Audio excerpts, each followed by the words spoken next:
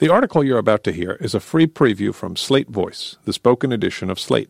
If you'd like to listen to a daily selection of the magazine's best stories, handpicked by our editors, join Slate Plus. Find out more at slate.com/voice. California is not as liberal as you think. Nancy Pelosi shows the limits of the state's progressive march. By Osita Nuevo.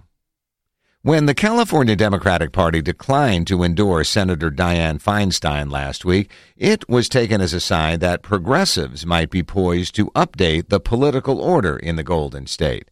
Kevin De León, the leader of Democrats in the state Senate and a proud progressive, won 54% of the vote to Feinstein's 37%, shy of the 60% needed to win the party's endorsement, but an impressive upset nonetheless.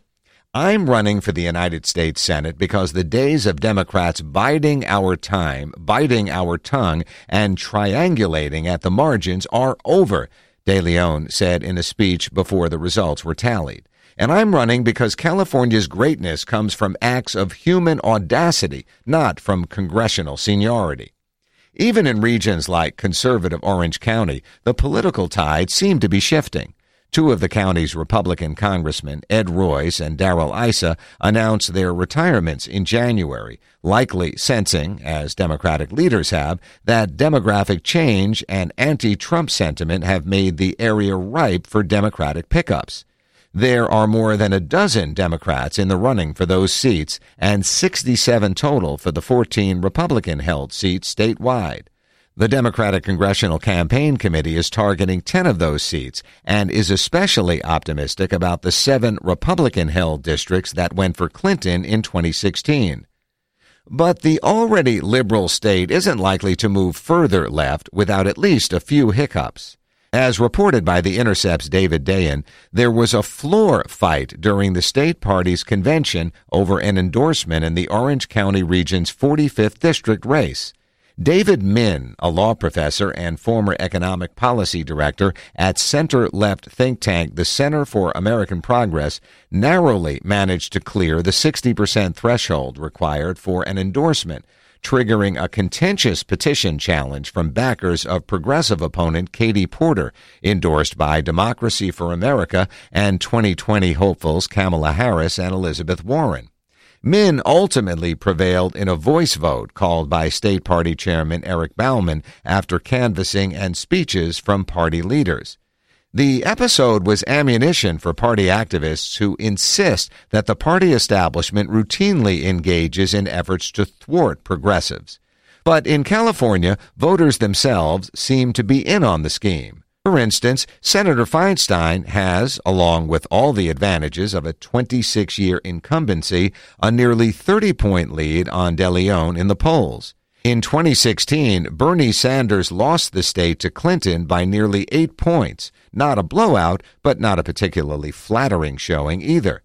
The fairly firm grip the party's establishment seems to have on the state goes some way toward explaining why there hasn't been much talk at all about unseating California's most important Democrat, Nancy Pelosi. There's growing chatter among voices both progressive and not in the House about whether Pelosi's time as leader of Democrats in the chamber might be up. On the right and in the jittery center, there's an abiding belief that Republican attacks associating vulnerable candidates with Pelosi make her leadership a liability in contestable districts.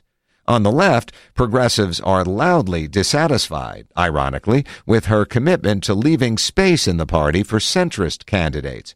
Pelosi endorsed anti-choice incumbent Dan Lipinski in Illinois' 3rd District on Thursday, and her wariness of moves left broadly speaking on issues like single-payer. In her district, that discontent has only produced a few long-shot challengers, all from the left, the most covered of which so far has been 72-year-old former attorney and Bernie Sanders volunteer Stephen Jaffe, who's seasoned his economic progressivism with a dash of disdain for left identity politics.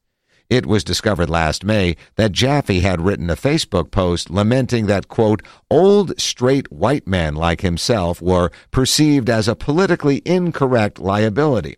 I don't want to be judged by the color of my skin or by my age, he later explained to the Los Angeles Times. The other potentially serious candidate in the race is Ryan Khojesteh, the going-on-25 son of Iranian immigrants, a law student at UC Hastings, and a member of the San Francisco Board of Supervisors Immigrant Rights Commission. He is as perfect a representative of the left's more youthful and diverse elements as one could possibly conjure, and he knows it.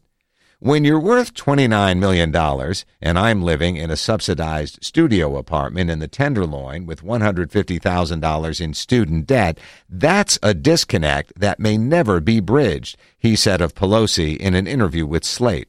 What we need to do is create a diverse coalition from the Latino-Latina community, the African-American community, the LGBTQ community, the Asian community, the Middle Eastern community, the underserved communities together.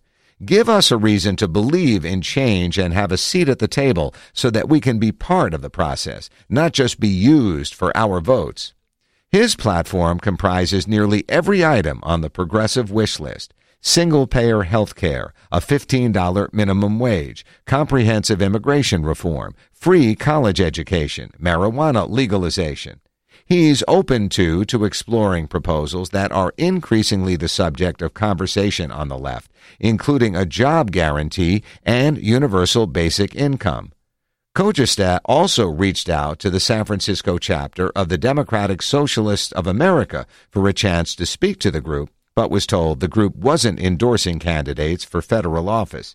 He's nevertheless optimistic he can build up the grassroots support from left and progressive activists he needs to get his candidacy off the ground. He's also relying on California's jungle primary system, in which candidates from all parties compete in the same primary before a runoff of the top two vote-getters, making a race between two Democrats in the general likely.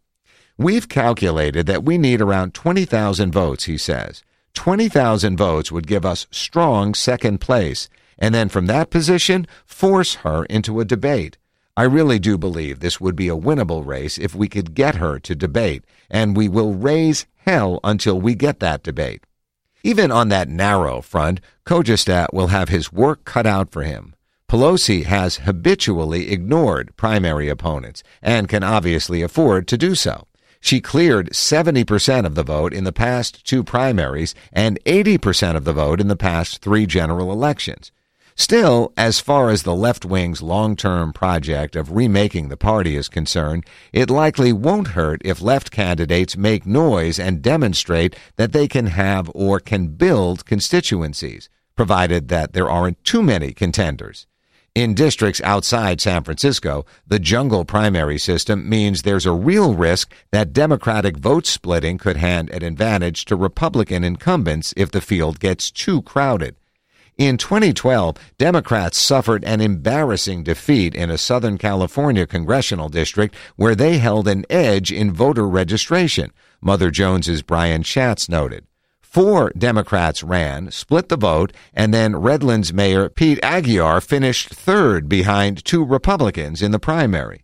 But that's not a concern in districts as safe as Pelosi's, where progressives have little to lose and attention from the voting public and respect from party elders to gain. And Khojesteh is hoping that he and other progressive challengers do well enough to rattle the party into rethinking its strategy nationally. What we need to be doing is inserting passion into our politics rather than pragmatism, he says. We really need to reframe our strategy. I think in the hearts and minds of people there is this fire for progressivism, but we're never going to understand that potential unless we start fighting for it.